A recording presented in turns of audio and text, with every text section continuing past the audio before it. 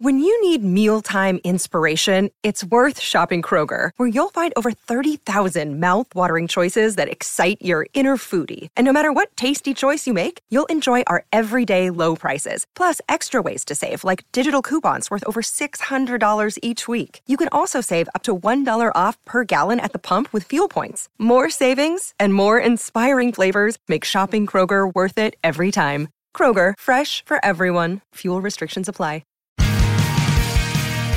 Welcome to the Making Waves at Sea Level podcast with your host, Tom Singer. In each episode, we will explore the interesting stories of business executives, entrepreneurs, and industry leaders who are shaking things up and growing their companies. It is time to make some waves. Now here's your host, Tom Singer. Hey everybody, and welcome to another episode of Making Waves at Sea Level. Thank you so much for picking this podcast. You know, I started the show 7.5 years ago. We've now done, I believe this is episode 710. We've done a lot of interviews about a lot of interesting topics. And today we're going to touch on presentation skills and storytelling for executives. Now, if you're an executive and it's your turn to speak at a board meeting, in front of clients, in front of your industry, etc., if you get up and you nail it and you can give a great speech and use words as tools, if you can mold that, people are going to say, wow, I want to follow that leader. But if you get up there and go, over and over again, people are going to be like, nope, that person's not my cup of tea. So it's really important that you pay attention to this. So I brought to you an expert, Michael Davis from Speaking CPR, who is going to talk to us all about why executives need to have better presentation skills. So Michael, welcome to Making Waves at Sea Level. Thank you, Tom. Even though it's the end of the day, I am enthused because of you, my friend. I mean, it's just coming through that energy. I love it. It's great to be with you today. Well, thank you. It is all about the energy. And before I get started, I have to thank the first sponsor of this episode. So this episode is brought to you by Stanton Chase International, one of the leading global executive search firms serving as trusted advisors to help companies grow their senior leadership teams. Now, if your team is looking to grow, you need to hire a CFO, a CMO. Heck, you need a brand new CEO. You need to talk to a state-of-the-art, top-tier executive search firm, and Stanton Chase International has to be on your radar. Now, here's the thing. I work for Stanton Chase International, so you want to get in touch with me because I'm going to put you in touch with the best person in the world for your industry so that you're going to make sure that you build out your team correctly so that your company can thrive.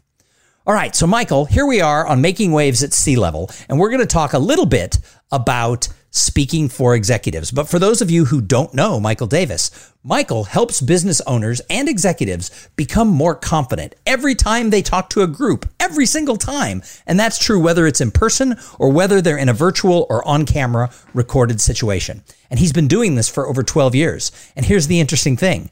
Many, many years ago, when he was a certified financial planner, he gave a speech and his boss came up to him and said, wow, that was really horrible. Now, I know you're thinking, what? How do you go from really horrible to being the guy who teaches? Well, he joined a Toastmasters club. He started doing the self-taught stuff, learning how to do it, reviewing. Then he went out and got coaching. And once he got coaching, boom, he himself became a state-of-the-art public speaker. Well, guess what? Now he's helping other people do just the same thing. So, Michael, let's get started. What is the biggest mistake people make when they're making a business presentation? It's a mistake I call the lunch buffet effect, Tom. And you know this, being in the speaking world, we stand up in front of a camera or an audience and we give them everything they've got.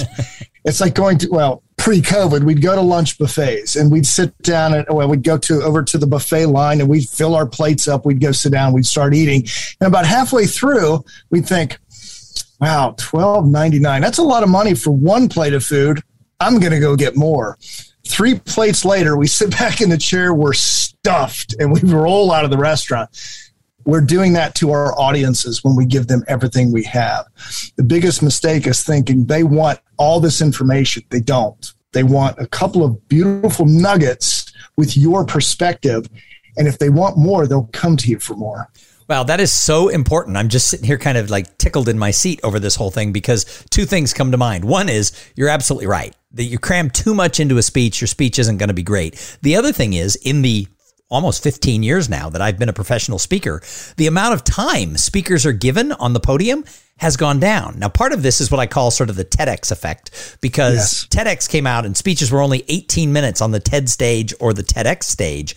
And meeting planners and other people who plan meetings saw all these videos that, I don't know when it got started, like 12 years ago, 15 years ago. These videos started to go viral and people made the decision. The reason these talks were so great and the reason they went viral is because they were short, which actually isn't the reason. The reason is they were well rehearsed, they were well put together, and they had a single point. But people thought, oh, shorter must be better. So they started cramming a lot of things together. When I first started in the business, a keynote was usually about an hour and a half. Now you're lucky to get 45 minutes. You might only be getting 30. So our time is short. You can't cram everything into that. But the second reason why what you said was so interesting to me was the first time I ever gave what I would call a professional level speech. It was inside a company I worked for, and they had me do a 90-minute training on how to network for lawyers. I was the marketing director for a law firm. And at the end of the speech, one of the partners, his name's Ronnie, and I'm friends with him now, but I didn't know him then. I'd only worked there about a month. He raised his hand after I finished the 90 minutes, and he said, I have a complaint. And I thought, oh, so this is how we do it in a law firm, right? I'd worked for corporate America, big companies. This is how we do it in a law firm. He's going to throw me under the bus in front of everybody. And I'm like, okay, Ronnie, what's the complaint? And he said, you put too much information into this 90 minutes. You should have given us a third of the information and let us go deeper on it. And then every quarter, you should bring us back into this conference room and give us a little bit more. And that was a huge lesson for me, that don't cram everything in. Just give them the parts that they need to have on that particular day. Love that. There's so much to unpack there. I've been TEDx coaching for 7 years, Tom. And what I've noticed, even with the 18 minutes, and I couldn't agree with you more, it's not about the length of time of the talk, it's the value in the preparation. The TEDx groups I'm working for, they're shortening. The talks are now going 5 to 10 minutes. Yep. Yeah, that's absolutely right. I'm looking to do a second TEDx. I did one in 2018. And, that one of the options on the box is, will you accept 18 minutes, 15 minutes, 12 minutes, or 5 minutes? And I'll check them all. I can do anything. Exactly. Because really, ultimately, it's about getting your idea out. And if we're speakers, we want the video. So give me the video. But no, it is. And for anybody who started in the Toastmasters world and maybe not even involved with Toastmasters, that original training of 5 to 7 minutes is now coming back to be a huge benefit in the TEDx world with those shorter talks.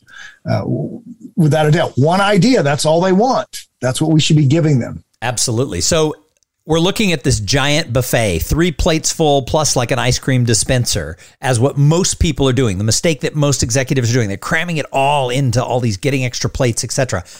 How do people actually decide, well, I have to choose between everything I've ever learned and everything I know? How do they choose the nuggets they're going to share?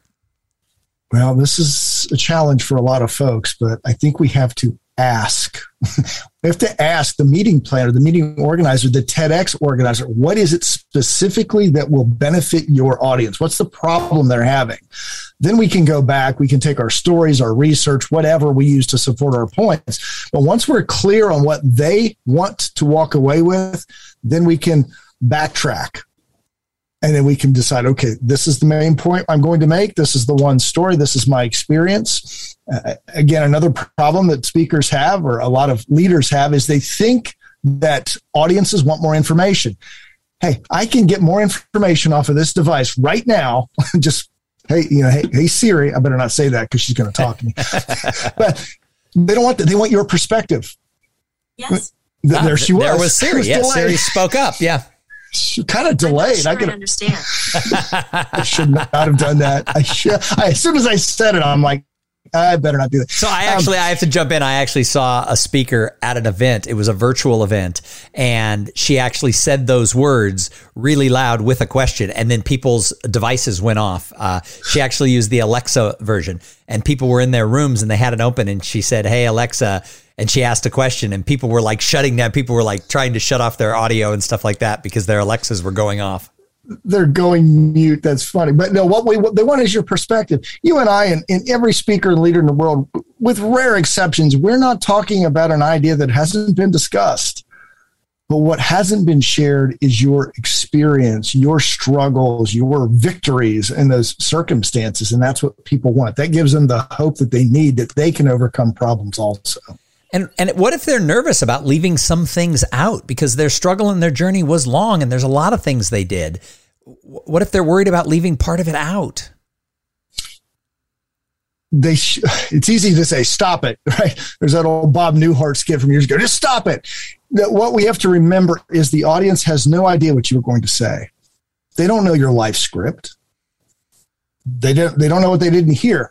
What we have to do, and this is a great tip I got early in my career, is, and Mike Rayburn, actually, who I love what he does. He says he takes his speeches apart and then makes each part audition to get back in. But ask yourself the question, if I took this section out, this sentence, this point, would it hurt the end message? And a lot of times it doesn't. Right. Yeah. No, it's too much information can actually take you down a path and you never get to your point if you're doing that. Now, your tagline for Speaking CPR is become a confident and influential presenter. So how do we get to confidence? Because for a lot of people, even really successful business leaders, they're kind of scared to make a speech. Let's face it.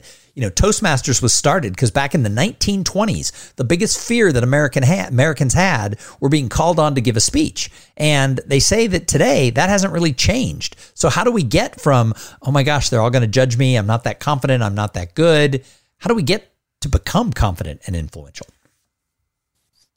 Number one is, more than anything, once you get that speech written, it's repetition, it's rehearsal, going over and over again. So you internalize, never memorize. I know you know this, Tom. We do not memorize word for word. We internalize the flow of ideas and get comfortable. That's going to take care of 3/4 of it. Know what your audience wants. Go in every time you speak. You should, right before you stand in front of a group, remind yourself, why am I here? What's the benefit they're going to get? Am I going to have fun? I mean, enjoy this. And a lot of people think this is find this hard to believe. Speaking is fun if you're prepared and you're present with your audience and you're not focused on being polished.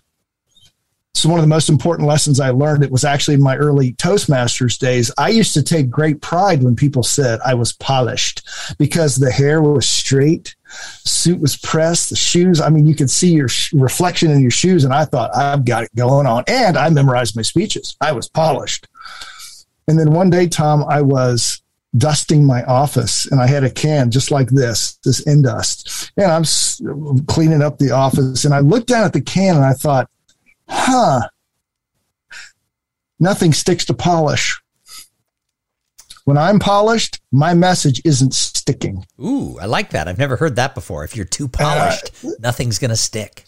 Right. So I went out and I just started opening up and being a little more authentic and not memorizing and making gaffes and mistakes. And I found that people related to me a lot better. So quit worrying about this idea that I've got to give the perfect speech, because that's not what people want. Go up there and be human. Talk about your failures. So what do you think about executives joining a Toastmasters Club? I think it's a good idea to start, especially if you're really nervous, because it's all about repetition. Any activity in life, that systematic desensitization, once we get used to an activity, we get more comfortable with it. But if you really want to supercharge, get coaching and training. Right. No, I tried for 7 years, I tried that do-it-yourself and Toastmasters slow growth. And it wasn't until in 2002 when I got my coaches and trainers that I really started to take off. So I'm a huge believer in that. I'm a big fan of the Toastmasters organization. I never would be where I am today as a speaker, as a podcaster, kind of as a human if I hadn't gotten involved and gotten really involved. But I always tell people that what Toastmasters does is it teaches you the basic rules of public speaking. You go through that initial manual and you learn the 10 areas, which is like speaking to persuade, moving around, movement, body movement, hand gestures, vocal variety, etc. You learn the basics. But the problem is when you see a truly great speaker, they're not that formulaic. So you take the formula that Toastmasters teaches you and you internalize it, you learn the rules, and then you throw it out. And the example that I use is it's like Picasso, right? Picasso was a celebrated artist in what I'm not an art studier. So what I would call sort of the realistic painting ways of landscapes and tabletops and portraiture.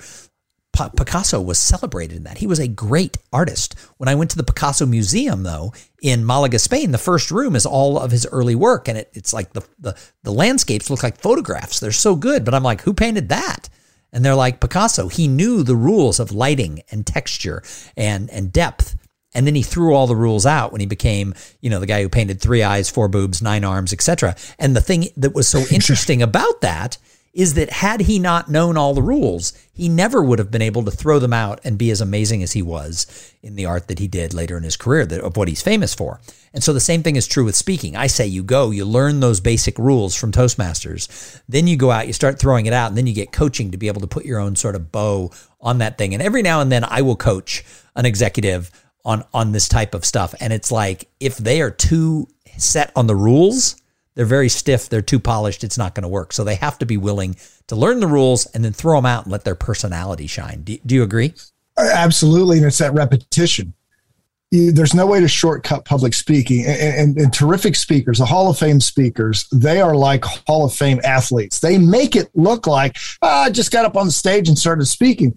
We didn't see the endless hours of practice by yourself, talking to yourself. At least today you can stick a Bluetooth in your ear and people think you're on the phone. In the old days, it was like, that person's talking to himself. Stay away from him. So it is repetition. The other great thing about Toastmasters is what they call table topics. And for those of you who don't know Toastmasters, it's impromptu speaking. And if you're in the meeting and you're not one of the speakers that week, they'll just call on you and they'll be like, Michael, please talk to us about the traffic in our town.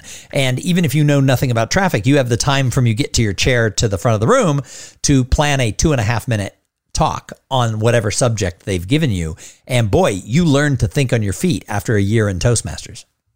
You do. And another skill I would highly encourage your listeners to take up, Tom, is improv.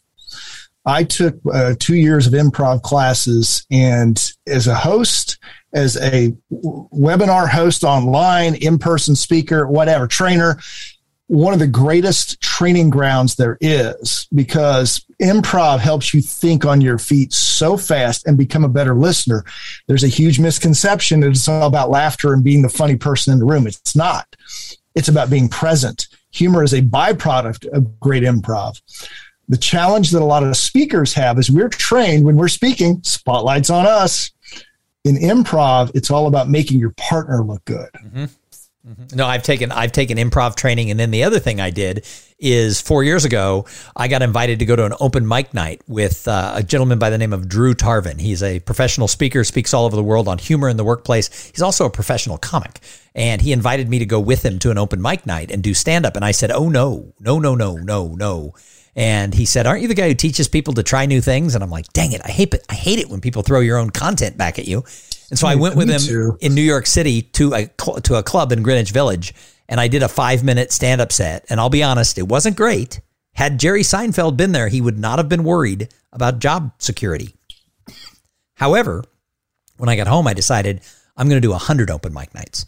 And over the past 4 years, I had to take a year off because of that pesky little pandemic.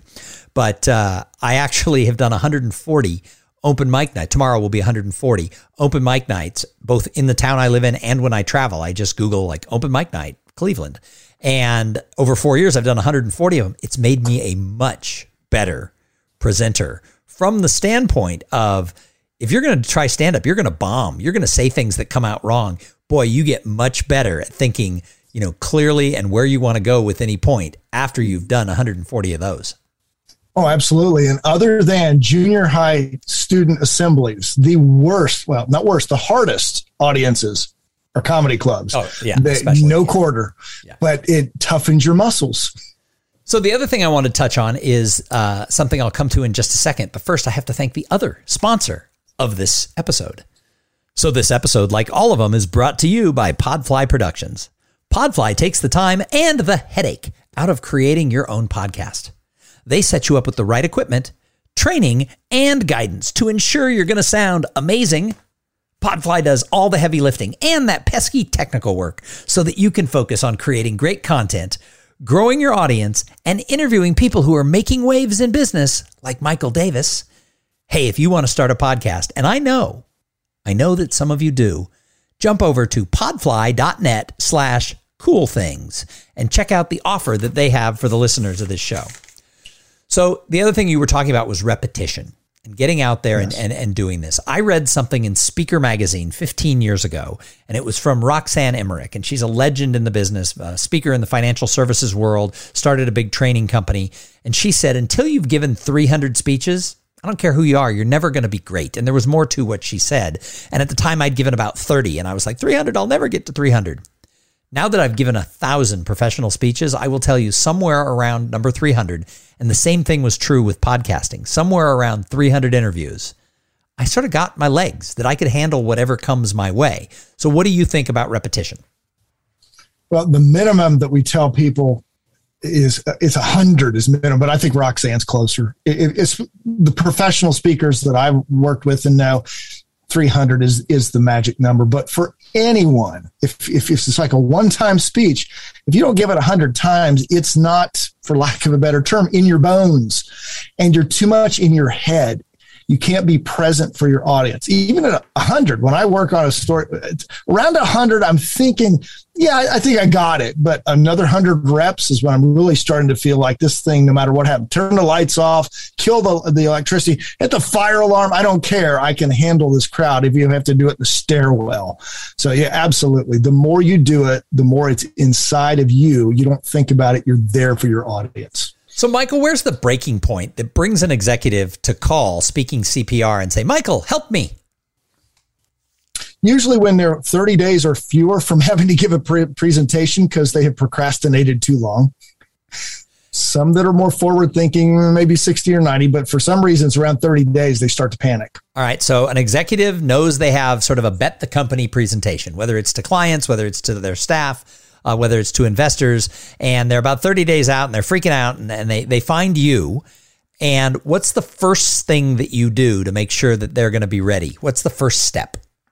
First step, we're going to work on their mindset. I need to see how much anxiety and fear we're dealing with. A lot of times there's not much, but we still have to figure out why that is. And I give them some exercises to do in preparation over that 30 days, plus the day of. Once we have that in place, we're going to strip it down to the bare message. We can't get involved in a lot of advanced delivery coaching or minutia of the message. We've got to make sure we've got a clear one point that they want to get across. We've got the stories and the supporting evidence that support that point. Have an opening that's going to grab people and conclude with a bang so that they are inspiring people to take some kind of next step. That's a lot in 30 days. And I in my early days as a coach, I made the mistake of saying, violating my own principle, here's the buffet, let's give you 3 plates. And I backed off that and say, look, if you get this one idea across, you will have accomplished something. So I think that's awesome. So, okay. So they come to you and they're working on it, but you said something in that was also very interesting. And that was about them getting ready and telling the stories. So let's move into the idea of storytelling. I mean, this is business. It's about bottom line. It's about money. It's about sales. It's about the product and service. Why tell stories in a speech? Spoiler alert, I know the answer. But why, Michael? Why tell stories? It humanizes us. It connects us to the audience so that they think, okay, you're just like me. Many times, and this happened at TEDx last year, Tom. I was working with TEDx Cincinnati women, and I told the women that I coached right before it started, I said, you have to understand something. The people sitting in this audience are absolutely in awe of you, not because of your story, but because you have the guts to stand up and tell your story. So they're in awe of you for being up there. They think often, I wish I could do that. But secondly, the story takes it deeper, makes that connection. And whatever your external situation, we can relate to them on a human basis through those 6 common fears or 6 common emotions. And once we connect with them emotionally, they're going to be more open to our message. So how do people find the right stories to go with their message? If it sounds like I'm shilling for coaching, I'm not. However, we cannot see the power in our own stories. I believe it's impossible. A perfect example, I'm working with a big IT company right now, working with a group of their executives. And a gentleman was telling a story about growing up in East Germany during the communist rule and how repressive it was and how difficult it was. But in Eastern Germany, I didn't know this, the community was huge. They really helped each other get through that ordeal. When the wall fell, the community dissolved. It became a free-for-all, everybody for him or herself. And he thought, I don't think anybody wants to hear that story. And everybody on the call is like, are you kidding me? That's incredible. He underscored a problem I see, Tom, that you and I and everyone else has. We don't see the power in our story because we lived it. I don't care how extreme it is. If somebody had major health issues, they got through it. They're thinking, well, I just lived it and I survived. I mean, I've literally had 2 incidents in my life where I could have died. The doctor told me. I didn't think anything of it because I made it through. Other people are saying, what was that like? So we need someone to help us see the power in the stories, whether it's a coach or a Toastmaster or a mentor, somebody to help you shine a light on what you are too blinded to. So if somebody's listening to this and they're like, oh yeah, this is me. I'm not that good. I have to do these types of speeches. I'm an executive. I'm a leader. What other advice do you have to them to get their speaking life in order? Well, the biggest is don't try to be perfect. Don't try to give them everything you've got. Just be authentic. People have this impression of speakers, and a lot of times it's the old style of speaking that's given us this perception that we've got to get up there and be speaker man or speaker woman, and I'm going to dominate the stage, and I'm going to give you all these gestures. Now, people don't want that. They just want you to talk with them about your journey, about how you faced a challenge. Someone came in and gave you advice that helped you. You struggled a bit, but eventually you got it. You learned the lesson, and now you're living a better life. So I love what they want. I love that example because it's the exact terminology that I've used for 15 years with people. And that is when you get on stage, don't be speaker man or speaker woman. You even use the same tonation that I use. It just made me laugh because here's the thing. So often you see someone on stage, and this is true with some of our professional speaker friends too. They're one person on stage and there's somebody else when you hang out with them at the bar, both in their mannerisms and their style, but also in their message. They're talking about, oh, be nice to everybody. And then someone comes up and goes, oh, can I talk to you? They're like, no, I have a plane to catch. And they blow them off. And it's like, whoa, you're not being congruent.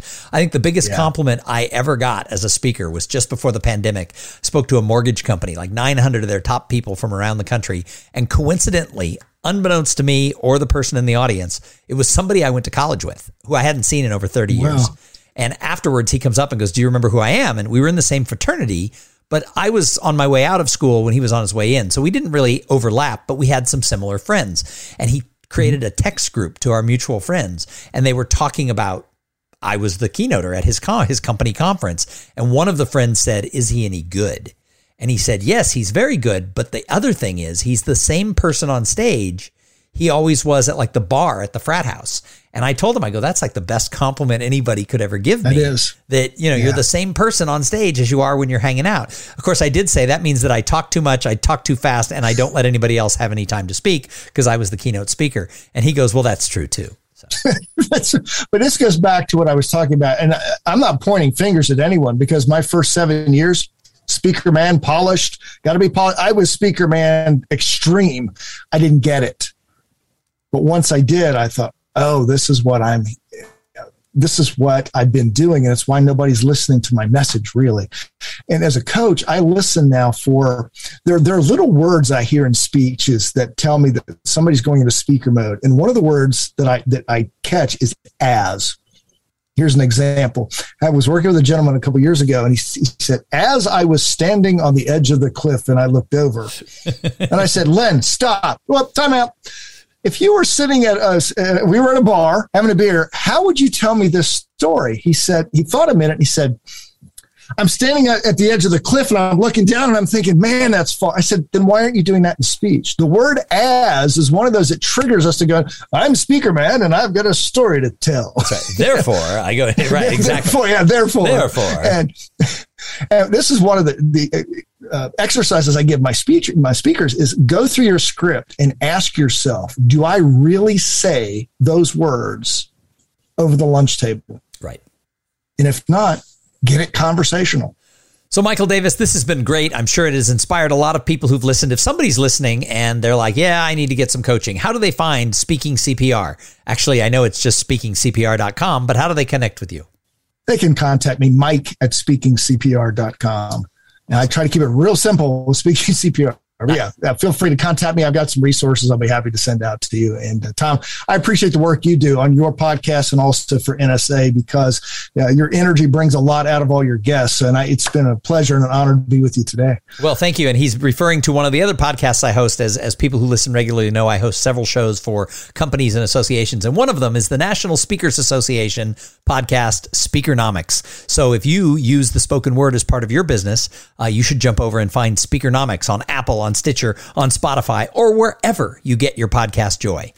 All right. So Michael Davis, thanks for being a guest here. And thank you to everybody who tuned in and listened. I say it every single show. If it wasn't for the audience, why would we do this?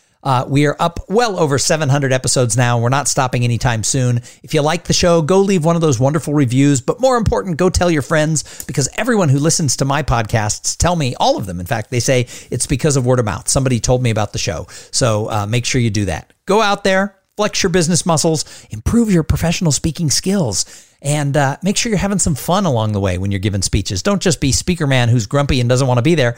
Enjoy it. Have some fun. And go out there and have a great day. Thank you for listening to the Making Waves at Sea Level podcast. Without your listening to these in-depth conversations, there would be no show. Connect with Tom at tomsinger.com and follow him on Twitter and Instagram at tomsinger.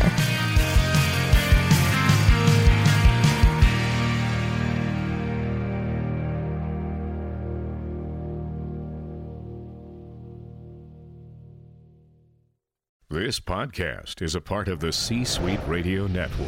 For more top business podcasts, visit c-suiteradio.com.